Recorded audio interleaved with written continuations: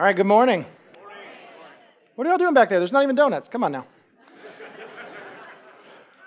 All right, this morning we are starting a new series. It is a new year, so this is a time to start a new series. We're starting a new series called The Life of Paul. I have been on study leave all this past week. Study leave is the words that I use to mean like what I do the very last week of every year, which is I'll study some sort of book of the Bible or some topic or some passage of Scripture in preparation for the next 20 sermons or so. And so I am excited to have been studying and then share with you from The Life of Paul.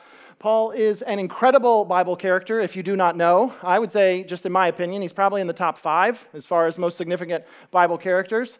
If you were to rank them as far as human beings go, number 1 would be Jesus, by far. And that's important to understand. By far, Jesus, because he is God in the flesh, come here. He is the one who the whole book is about. He is the one we worship. It's the reason we call ourselves Christians. So Jesus would be number 1 by far. But then if you were to ask, but who would be the next characters, 2, 3, 4, and 5? And I'll just give you my opinion. I don't know if it'd be in this order, but I think it would be Abraham, Moses, Peter, and Paul. And so if that's true, we're talking about a top 5 Bible character here. And most of his story is found in the book of Acts. And so for these next many weeks, we will be learning we'll be going verse by verse through the book of Acts. However, you might say, well, then why not just call this a series on the book of Acts? Well, because it's not. There's a big chunk of the book of Acts that's not about Paul, and we're not going to be covering those verses at this time. Also, there are things that we do learn about Paul from outside of Acts, and we will be incorporating those things into this series. That's my plan. Because they're about Paul, and the series is about the life of Paul. So for instance, I don't know if you know this, but shortly after he becomes a Christian, he takes a 3-year trip into Arabia. Did you know that? Paul went into Arabia for 3 years. Yeah, Luke does not talk about it in the book of Acts, but Paul mentions it when he writes a letter to the Galatians. So when we get to that part of the story, we should probably include that because it happened, and we know that it happened even though it was outside of the book of Acts. So that's the kind of thing that we'll be doing over the next several weeks. So I wanted to start off by asking and answering a question that I think is important to do at the beginning of a series like this. And the question is, why would we learn about the life of Paul? I know that there are some of you here that you don't need the answer to that question, okay? You just go well, it's in the Bible. That's all I need to know, okay? And I come to this church, and I love your preaching, Pastor. It's wonderful. You don't need to tell me why. You just teach me the Bible. It's so great. And for those of you that have that attitude, I love you. I'm glad you're here.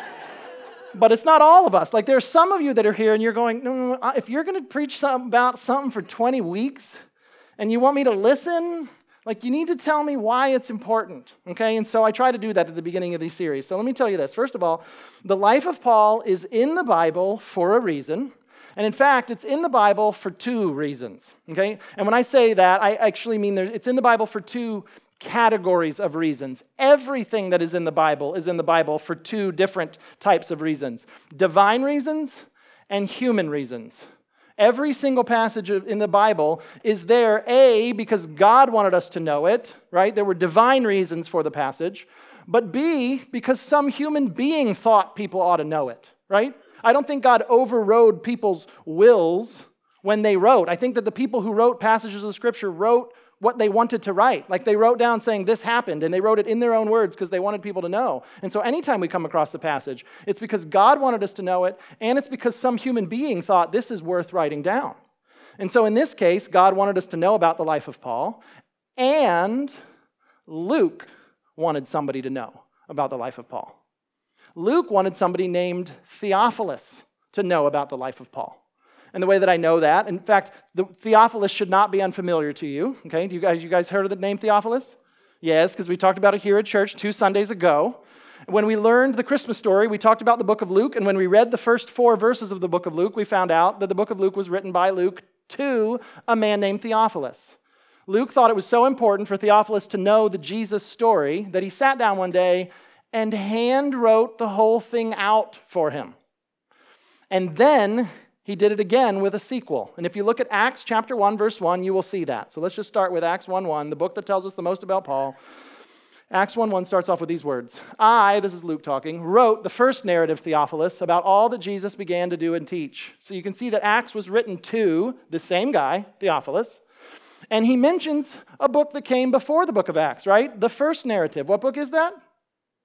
The Gospel of Luke. There should have been much more confidence in that answer because we just talked about that. Okay, he wrote Luke about Jesus, so that's the first narrative, the one about Jesus. So he's saying to Theophilus, this is a sequel. This is the next thing that happened. This is the second narrative. Now, the book of Acts has 28 chapters in it, and in those 28 chapters, 17 of them are about the life of Paul. So if you're not good at doing math really fast, I'll just let you know I did it for you. 17 chapters out of 28 is about 60%. About 60% of the book of Acts is about the life of Paul. So for whatever reason, Luke thought about the importance of Theophilus learning about whatever happened in the next generation after the time of Jesus on this earth. And when he thought about that, he thought a lot about the life of Paul. Now, why did he think a lot about the life of Paul? I don't know for sure.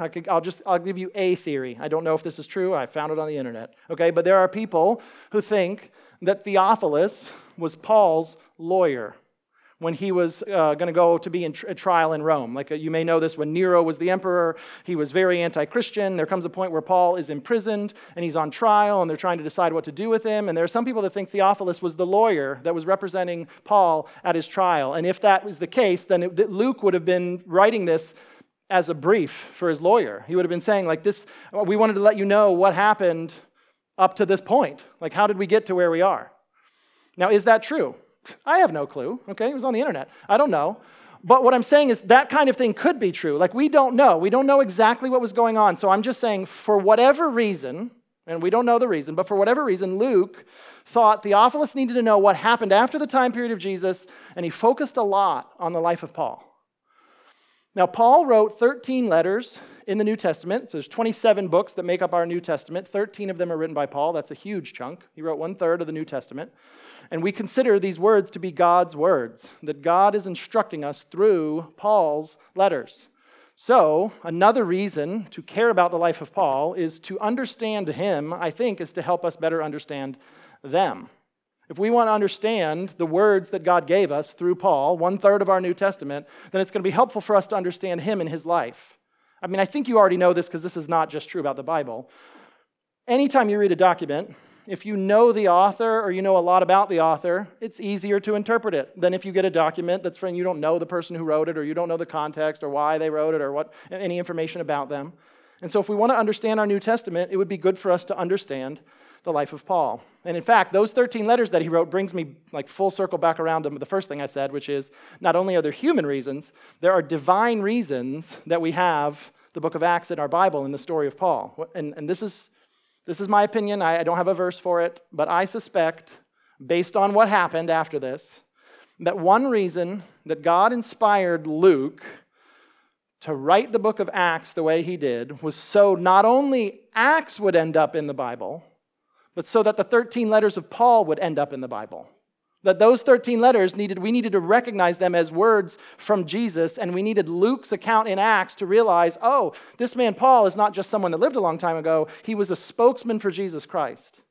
And so I think that's part of God's reasoning for why we even have Acts. We have it because we need to know the story. We also have it because that story affects other things that we believe. So with all of that said, as introduction, let's go ahead and begin at the beginning. All right? So the man that we call Paul was born at some point, right? And when he was born, his name was Saul. As best as we can tell, his birth name was Saul. If they had birth certificates back then, his would have said Saul. Okay, probably named after the king in the Old Testament named Saul. They did not have birth certificates back then, by the way. But I think that that's what his name was, and that's probably the name that he went by throughout his childhood and even some of his adulthood. And then at some point in his adulthood, he started going by the name Paul. Okay? And this is not that unusual. There are lots of people, probably some in this room, who had a name that you went by as a kid, and then there's the name that you go by in your adulthood. So that's not uncommon. However, I will say there is a popular myth within Christianity that God renamed him from Saul to Paul. Maybe many of you have been taught this, that there was this day that God showed up and he said, you are Saul and you're bad, but today I rename you Paul and you will now be good. All right? There are a lot of people that believe that happened. It did not. That story is not in the Bible. There is a time where Jesus appears to Saul on the road to Damascus in Acts chapter 9. We will get there eventually. That did happen. He did not get renamed there. I almost think people are maybe taking the Abraham story and like smashing it in with the Paul story. But if you actually look at the story, Jesus appeared to Saul and called him Saul. And he continued to go by Saul for the rest of that day. He continued to go by Saul for the rest of that week, for the rest of that month, for the rest of that year. In fact, it looks like at least a decade he continued to go by Saul. He was a pastor of a church in Antioch. He was Pastor Saul. And then there comes a point where he starts going by Paul, or at least, and Luke starts calling him that. And so when we get to that part of the story, we'll talk about why. But I'll just let you know it wasn't God came down and changed his name because he became a Christian. That's not what happened. He was Saul for a long time. Then he was Paul. So how did his life begin? What was his life like before he was a Christian and back when he was little kid Saul and teenager Saul and young man Saul? And so for that, I want to start with 2 Bible verses that are toward the end of the story, but it's a time where Paul is speaking, talking back about the beginning of the story. So it's Acts chapter 22, verse 3, and Acts chapter 23, verse 6. They're on the same page in my Bible. They're not right next to each other, but they're on the same place where you open up. So Acts 22, verse 3, and Acts 23, verse 6. I'm just taking out these 2 pieces in this conversation that Saul was having, and this is what he says.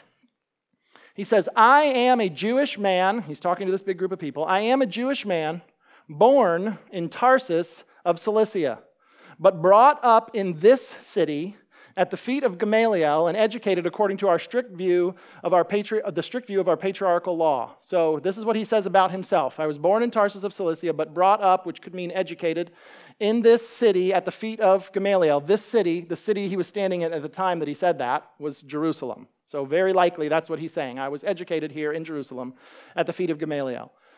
And then later on, next chapter, he's talking and he said, he cried out in the Sanhedrin, brothers, I am a Pharisee, a son of Pharisees.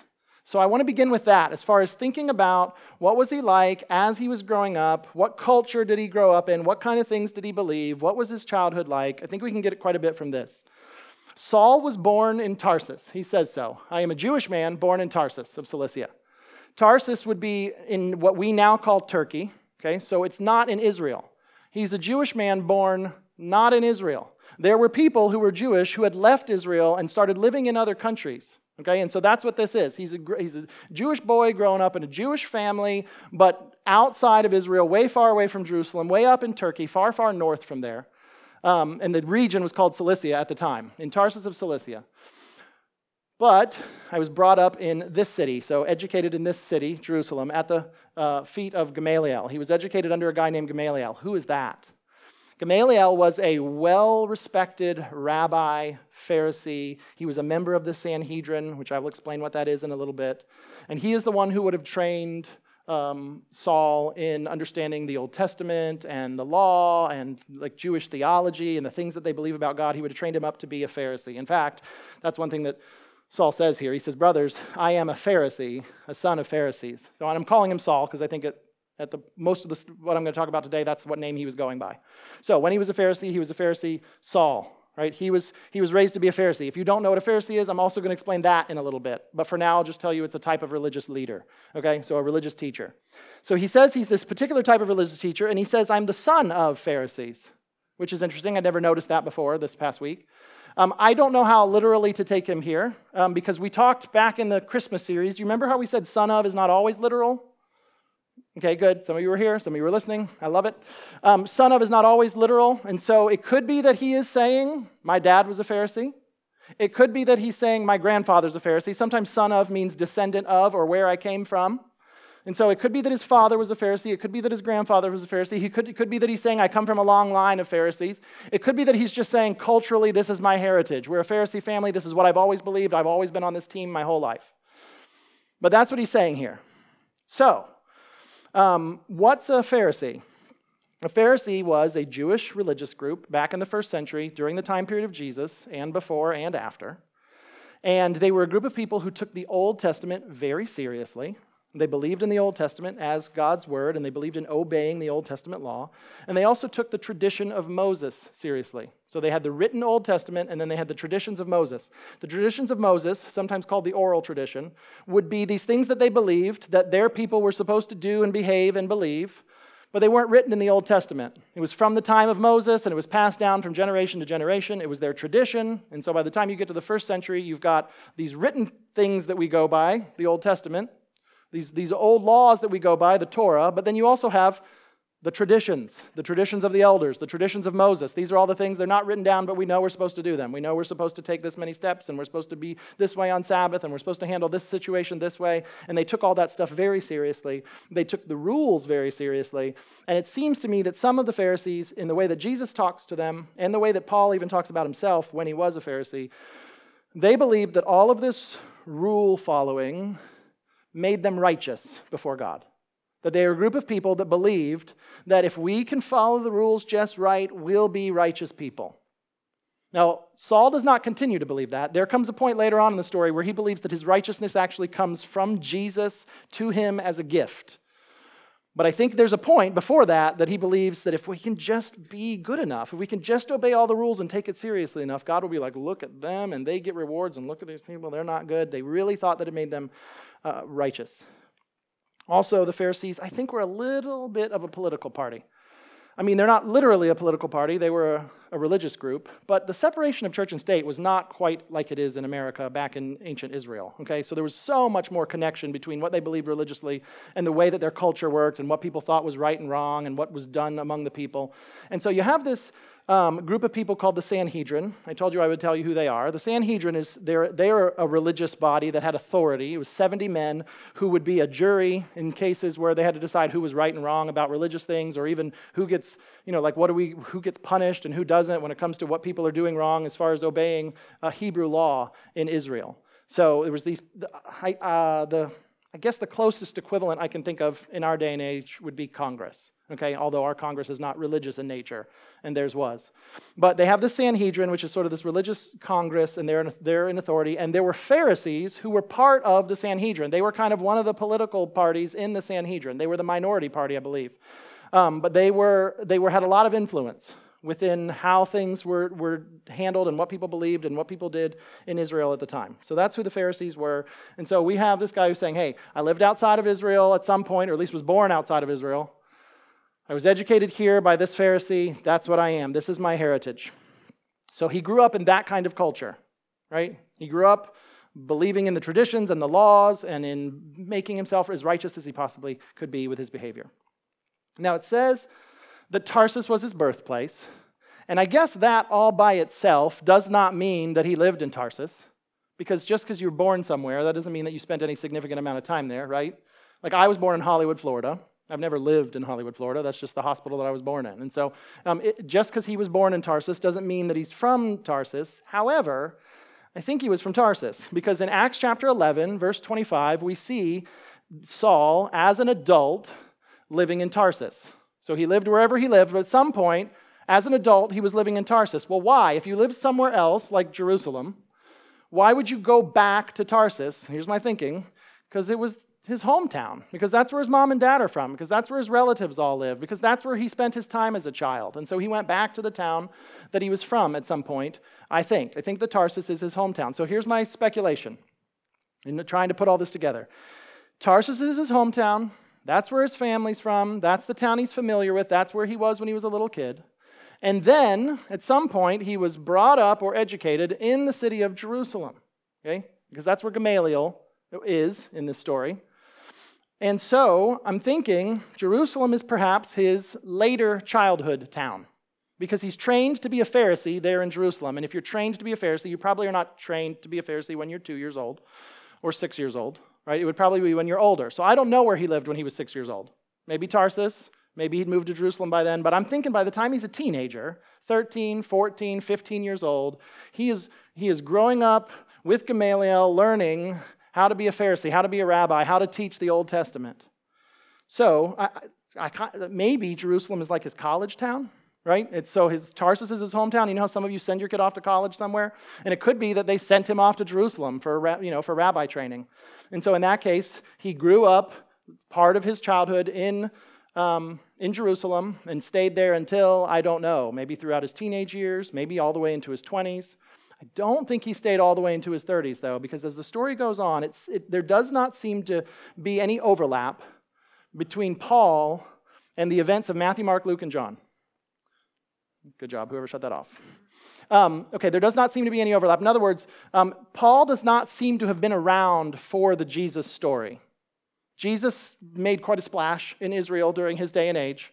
And there was a lot of stuff that went on there. And if you've read Matthew, Mark, Luke, and John, you know a lot of times Jesus sparred with the Pharisees and talked with them about things. There does not seem to be any evidence that Saul was one of those Pharisees arguing with Jesus.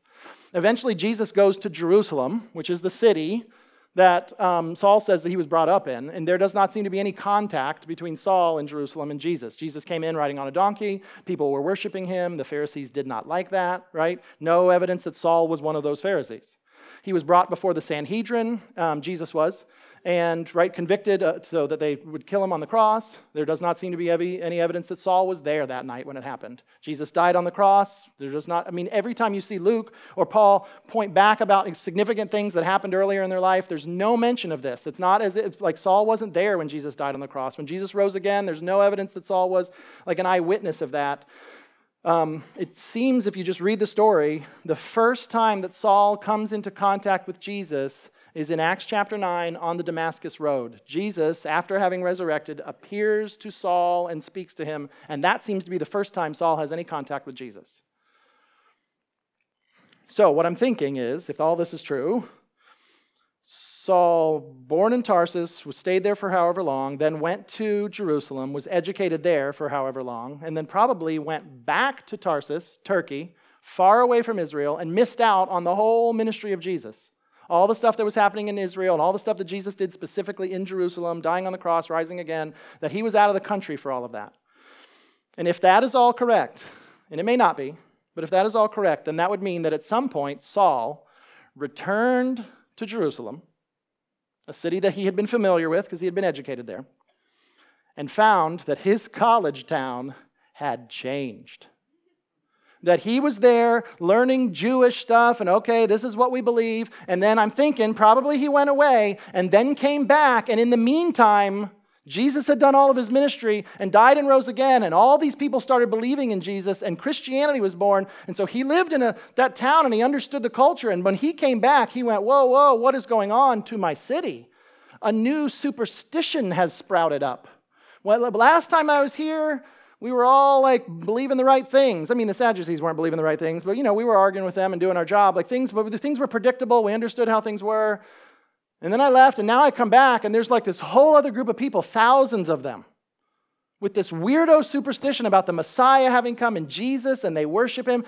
And it wasn't even called Christianity at this point. Okay, so I'm sure it didn't seem legit. Okay, they didn't that name hadn't even been invented at this point. It was called the Way. Did you know that? That early on, these people that believed in Jesus just said they were following the way. So he shows up, and years earlier, last time he was there, nobody followed the way. And then this time he comes back, and tons of people follow the way. What in the world is that? And I'm sure he asked people. He may have had friends and relatives and acquaintances from when he lived there the first time. What is this thing called the way? Oh, well, we believe that the Messiah showed up, Jesus. The Messiah showed up? Yeah, he came, and he's gone now, but he came.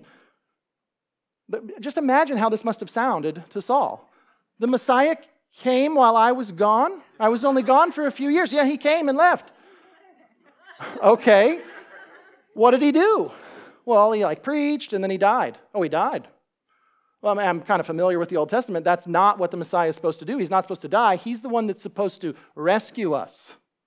He's the one that's supposed to rescue us from our enemies, not die. Well, he did rescue us from it. See, he died, but he didn't stay dead. He came back to life. Oh, he came back to life. So then I can meet him. Well, no, he's gone. He left after he came back to life. Well, that's convenient. So I can't talk with him about this. No, but he was here. So you're telling me the Messiah of the Old Testament, who is going to rescue us from all oppression, while I was gone for a few years, came and left, and Rome is still oppressing us. Well, yeah, when you say it like that, it doesn't sound so good, but he's rescuing us from our sins, which is the bigger problem, and he will rescue us from all of our enemies in the long term. He's coming back. Oh, yeah, that's convenient too. You've been duped, right? That had to be what he was thinking. You've been duped. A bunch of you just started believing craziness. Why did I leave this town? I should have stuck around. You believe the Messiah came and left and Rome is in charge. You all been tricked. And here's the thing. This belief, the way, was spreading like wildfire at this point. Thousands of people were believing it, and thousands of people believing it in a short period of time. Meaning there was just a few people believing it, and then a few months later, Thousands of people believing it. And you might say, what's the big deal about that? I want you to imagine it from his perspective. So I want you to just imagine if it happened in Ocala. What if in Ocala what if you were here and you grew up here and you understand the culture and kind of what people believe religiously? Imagine you went away for a little while and came back, and what you found out was this new belief sprouted up. And this is the thing I want you to picture. I want you to imagine, at first, it's just a few people. There's a few families believing this thing that you think is crazy. Imagine here in Ocala, there's a few families, and they are, let's just make up a thing, they're pine cone worshipers. They become worshipers of pine cones, and they collect the pine cones, and they worship them, and you hear about a few families doing this, and you're like, that's crazy. That's not what I believe. I believe the Bible, right? So I don't think you should worship created things. I think you should worship the Creator, right? So that's terrible. But then somebody says, well, what are you going to do about it? Well, nothing. I'm not going to do anything about it. There's just a few families. Like everyone's going to know they're crazy. That'll die out eventually. So I'm not going to do anything about it. And now imagine if pine cone worship, which is just involving a few families, let's say in October, by December, there's thousands of people, thousands of pine cone worshipers. There's a new megachurch in town, new pine cone megachurch, bigger than Church of the Springs of Meadowbrook, that popped up, didn't exist in October, suddenly is there in December. Now imagine you're living there. Wouldn't you, at some point, if you're in that city, you're going, what is going on here? How nobody believed this last year. Now it's all the rage. These people are believing Jesus is the Messiah. What is going on? I think that Saul had to have come back and said, what happened to my city and my friends and my relatives and everybody around here? And so whatever the details were, I think Saul did not like this new group of people. And he was not the only one. And so now we're going to pick up the story in Acts chapter 6. That's your background. Now Acts chapter 6. Of the followers of the way, some of the people were particularly influential or particularly significant. And one of those people's name was Stephen. There were 12 apostles, and then there was this other group that was underneath them called the 7. And Stephen was one of the 7. So Stephen, full of grace and power, was performing great wonders and signs among the people. That's another important thing. After Jesus died on the cross, he rose again, and he told them that he was going to send the Holy Spirit to them. Then Jesus went to heaven and sent the Holy Spirit down, and there were miraculous things going on, which is why this new superstition probably got such a kickstart, because there were miraculous things. The Holy Spirit was empowering these people, and people were believing it. So Stephen was full of grace and power and performing great wonders and signs among the people. He was one of those people performing these miracles. And many people were believing him, but not everybody. Look at this. Then some from what is called the Freedmen's Synagogue, this is a group of Jewish guys, right? The Freedmen's Synagogue, composed of both Cyrenians and Alexandrians, and some from Cilicia, it's going to matter, and Asia, came forward and disputed with him. Okay? Let's just keep the screen up for a second. I'm not ready for that yet. Go back. So, we've got these Jewish people that are there, and they're talking to Stephen, and they're arguing with him. And it could be that Saul is one of these people, because some of them are from Cilicia. We don't know for sure. But whoever these are people who don't agree with what Stephen is saying. Okay, and so they are disputing with him. So let's go. They came forward and disputed with, next slide, Stephen. But they were unable to stand up against his wisdom and the Spirit by whom he was speaking. Because Stephen was filled with the Holy Spirit, and because he had wisdom, as these people started arguing with him and going, Jesus couldn't be the Messiah, and I got a verse for that, and blah, blah, blah, and as they were arguing with him, they couldn't win. Stephen had an answer for everything, and it made them so angry at him. So they decided, well, if we can't win this debate, we're just going to get rid of him. So we'll make some false accusations to the people who are in charge. So, verse 11. Then they persuaded some men to say, we heard him speaking blasphemous words against Moses and God. It's not true, but that's what they said. They stirred up the people, the elders and the scribes. So they came and dragged him off. That's Stephen. Dragged him off and took him to the Sanhedrin. They also presented false witnesses who said, this man does not stop speaking blasphemous words against this holy place and the law. For we heard him say that Jesus, this Nazarene, will destroy this place and change the customs that Moses handed down to us. So they're throwing out these accusations. And then the high priest, who I think is the highest ranking member of the Sanhedrin, says this. This is Acts 7, verse 1. Is this true? So they've thrown out their accusations. And the high priest says to Stephen, you've heard what they've said. Is this true? Stephen responds with this. Verse 2, brothers and fathers, he said, listen, The glory of God appeared to our father Abraham when he was in Mesopotamia before he settled in Haran. And just so you know, the answer that Stephen gives is a really long one. It's called Stephen's Sermon, and he talks for like this whole chapter. I am not going to read the whole sermon to you, but he talks for a long time, and he talks kind of giving a summary of the entire Old Testament, and he focuses at certain parts about how they rejected Moses, and he focuses on parts about how they disobeyed and rebelled against God as he tells the story. And then I'm just going to skip to the end here, verse 44. Our ancestors had the tabernacle of the testimony in the wilderness, just as he who spoke to Moses commanded him to make it according to the pattern he had seen. Our ancestors in turn received it, and with Joshua brought it in when they dispossessed the nations that God drove out before our fathers, until the days of David. He found favor in God's sight and asked that he might provide a dwelling place for the God of Jacob. But it was Solomon who built him a house. You can see, right, he's summarizing the Old Testament here. We've got Moses, we've got Joshua, we've got David, we've got Solomon. And then he gets to the part with the temple, and he says, verse 48, however, the Most High does not dwell in sanctuaries made with hands, as the prophet says. And this is a big deal. He's talking to these Jewish people, and he's saying the temple's not quite as big of a deal as you think it is. As the prophet says, heaven is my throne, and the earth my footstool. What sort of house will you build for me, says the Lord? Or what is my resting place? Did not my hand make all these things? And then Stephen says this next part, and it's probably the part that got him killed. Verse 51. You stiff-necked people with uncircumcised hearts and ears. Don't know for sure, but I think Saul may have been one of those people standing there that day, going, who are you calling stiff-necked? And then he says that you have uncircumcised hearts and ears, and that may not sound like a big put down to you in this the year 2022. But uncircumcised is the word they use to talk about the Gentiles, right? This is a us-them thing. These are the bad people. These are the people that we think they're dirty. They're not part of God's covenant people. We don't even like being around them, right? And you are like them. You are the inside of you, your heart, the way that you listen, you're lost like them. And you are always resisting the Holy Spirit, as your ancestors did. That's probably why he told the whole Old Testament story, because he's connecting this. This is what our great-great-great-great-grandparents did, right? As your ancestors did, so do you. Which of the prophets did your fathers not persecute? They even killed those who announced beforehand the coming of the righteous one, whose betrayers and murderers you have now become. You are like your grandparents. You are like your ancestors in that they were people who persecuted the prophets who said the righteous one was coming. Oh, and by the way, the righteous one did come, and you all murdered him.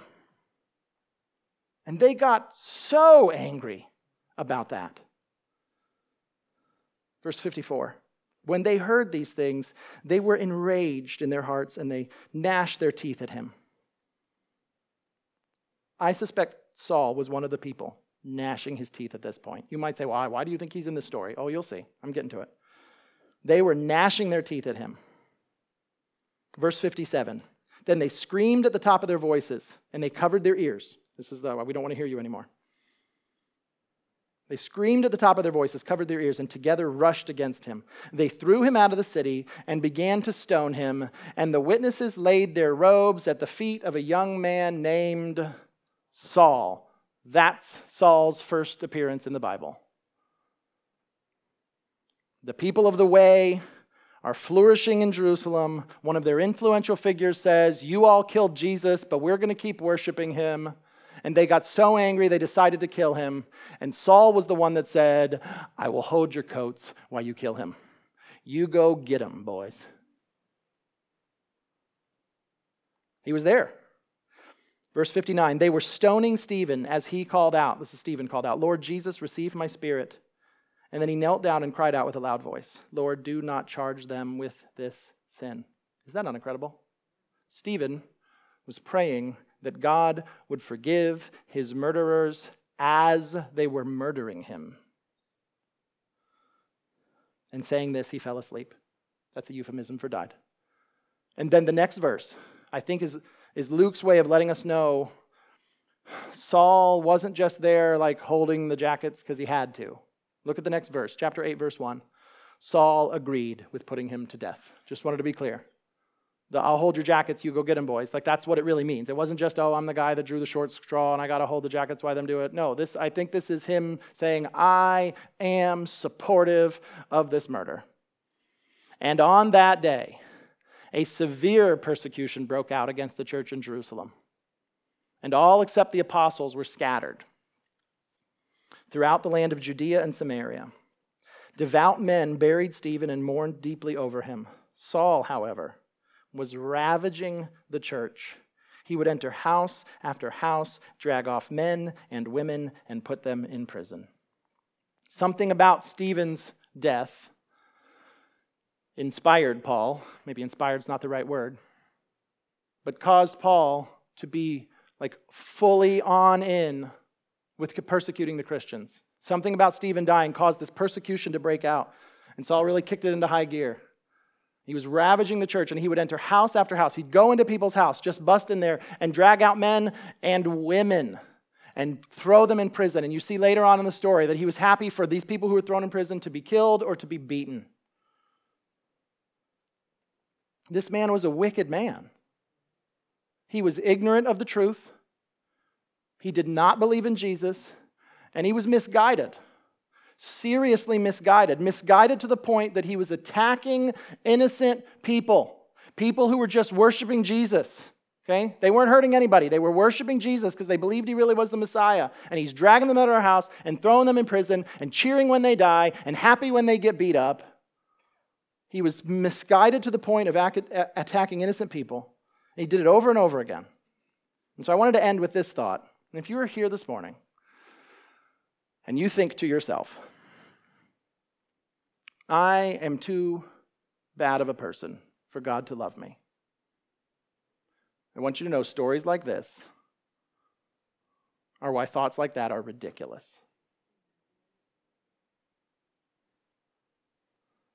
That God made a difference in Saul's life. God saved him. God forgave him. He wrote a third of the New Testament. And he was a wicked man. And there may be people in here who go, I understand Christians and they have this relationship with God, but I just think I'm too bad of a person for God to ever love me and accept me. If you know the story, that's crazy talk. And you need to know that.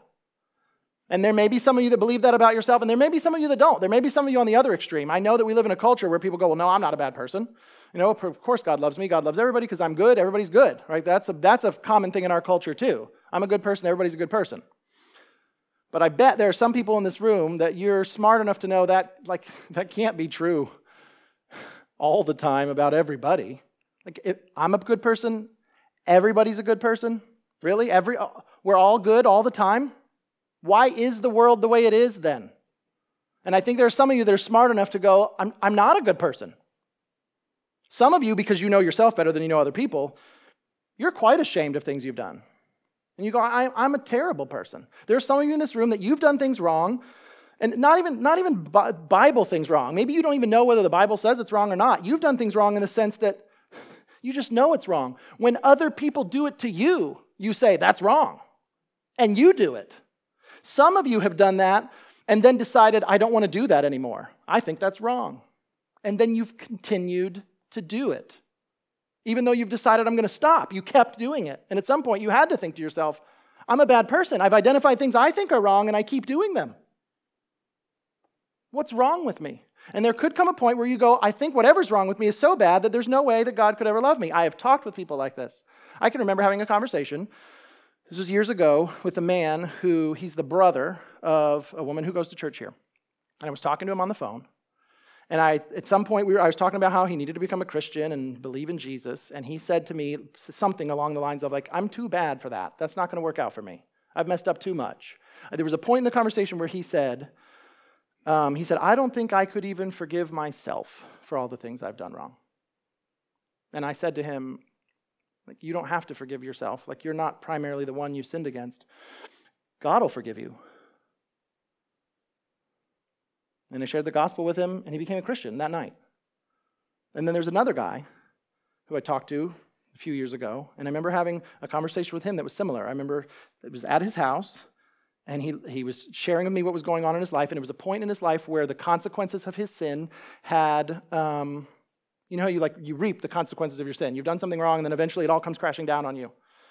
And your life is terrible, at least for a while, because of what you've done. And that had happened, and so the shame was fresh. And he looked at me and he said, Mario, I feel like I am a crappy person. And he did not use the word crappy. He used a word I'm not going to say on Sunday morning. But he looked at me and he said, I feel like I'm a crappy person. And I think in that moment, there's a temptation for us to say, oh, no, you're not. You're good. But sometimes God allows us to see our sinfulness so that we'll turn to him. And so he said, I feel like I'm a crappy person. I looked at him and I said, well, that's because you are. And I am too. And that's what's so great about the gospel. Jesus will forgive us anyway. And that guy became a Christian that month. And so I just wanted to reject this. I'm too bad of a person for God to love me. That literally doesn't happen. And there may be some of you here, and this is a slight variation, but I want to address this too. There may be some of you that you wouldn't say I'm too bad of a person for God to love me, because you might say God somehow loves everybody. I'm sure he loves me too. But I'm too bad of a person for God to use me. There may be some of you here that say, I'm too bad of a person for God to use me. God uses special people, but not people messed up like me. Saul was seriously messed up. God used him to write a third of the New Testament. He was one of the greatest missionaries who ever lived. This story just makes stuff like that sound ridiculous. So I just wanted to end with these words from Saul himself. This is 1 Timothy chapter 1, starting in verse 12. And this is a letter that Saul wrote more than 20 years later. Like the day that he was there holding the coats. The days that he was there dragging men and women and putting them in prison. This would have been at least 20 years later, probably 25, 30 years later. He writes these words. I give thanks to Christ Jesus our Lord. Let me just pause right there. He had changed his mind, had he not? He was attacking people who believed Jesus Christ is Lord. And here we have a letter that he wrote about 25 years later-ish. And he says, I give thanks to Christ Jesus our Lord, who has strengthened me because he considered me faithful, appointing me to the ministry, one who was formerly a blasphemer, a persecutor, and an arrogant man. But I received mercy because I acted out of ignorance in unbelief. And the grace of our Lord overflowed along with faith and love that are in Christ Jesus. This saying is trustworthy and deserving of full acceptance. Christ Jesus came into the world to save sinners. And then he adds this, and I am the worst of them. But I received mercy for this reason, so that in me, the worst of them, Christ Jesus might demonstrate his extraordinary patience as an example to those who would believe in him for eternal life. And so if you are here this morning and you are someone who has been acting out of ignorance and unbelief, you don't believe in Jesus as your Lord and Savior, but you are someone who would believe in him for eternal life, then you should do so. You should repent of your sins and you should trust in Jesus. Will he accept you? Oh, yes. How do I know? Because he has extraordinary patience. And you don't have to take my word for it. You can take Paul's word for it. Let's pray. I ask God right now that you would cause there to be people in this room whose hearts change even today. That they would look at their shame and they would go, okay, I guess it's good that I have that. Because it helps me see the extraordinary patience of Jesus, whom I accept now.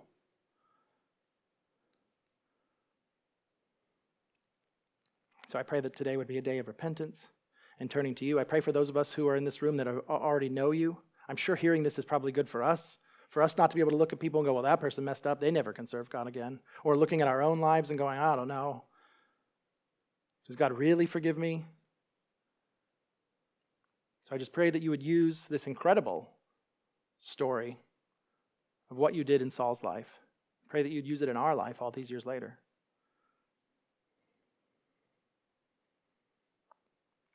In Jesus' name I pray. Amen.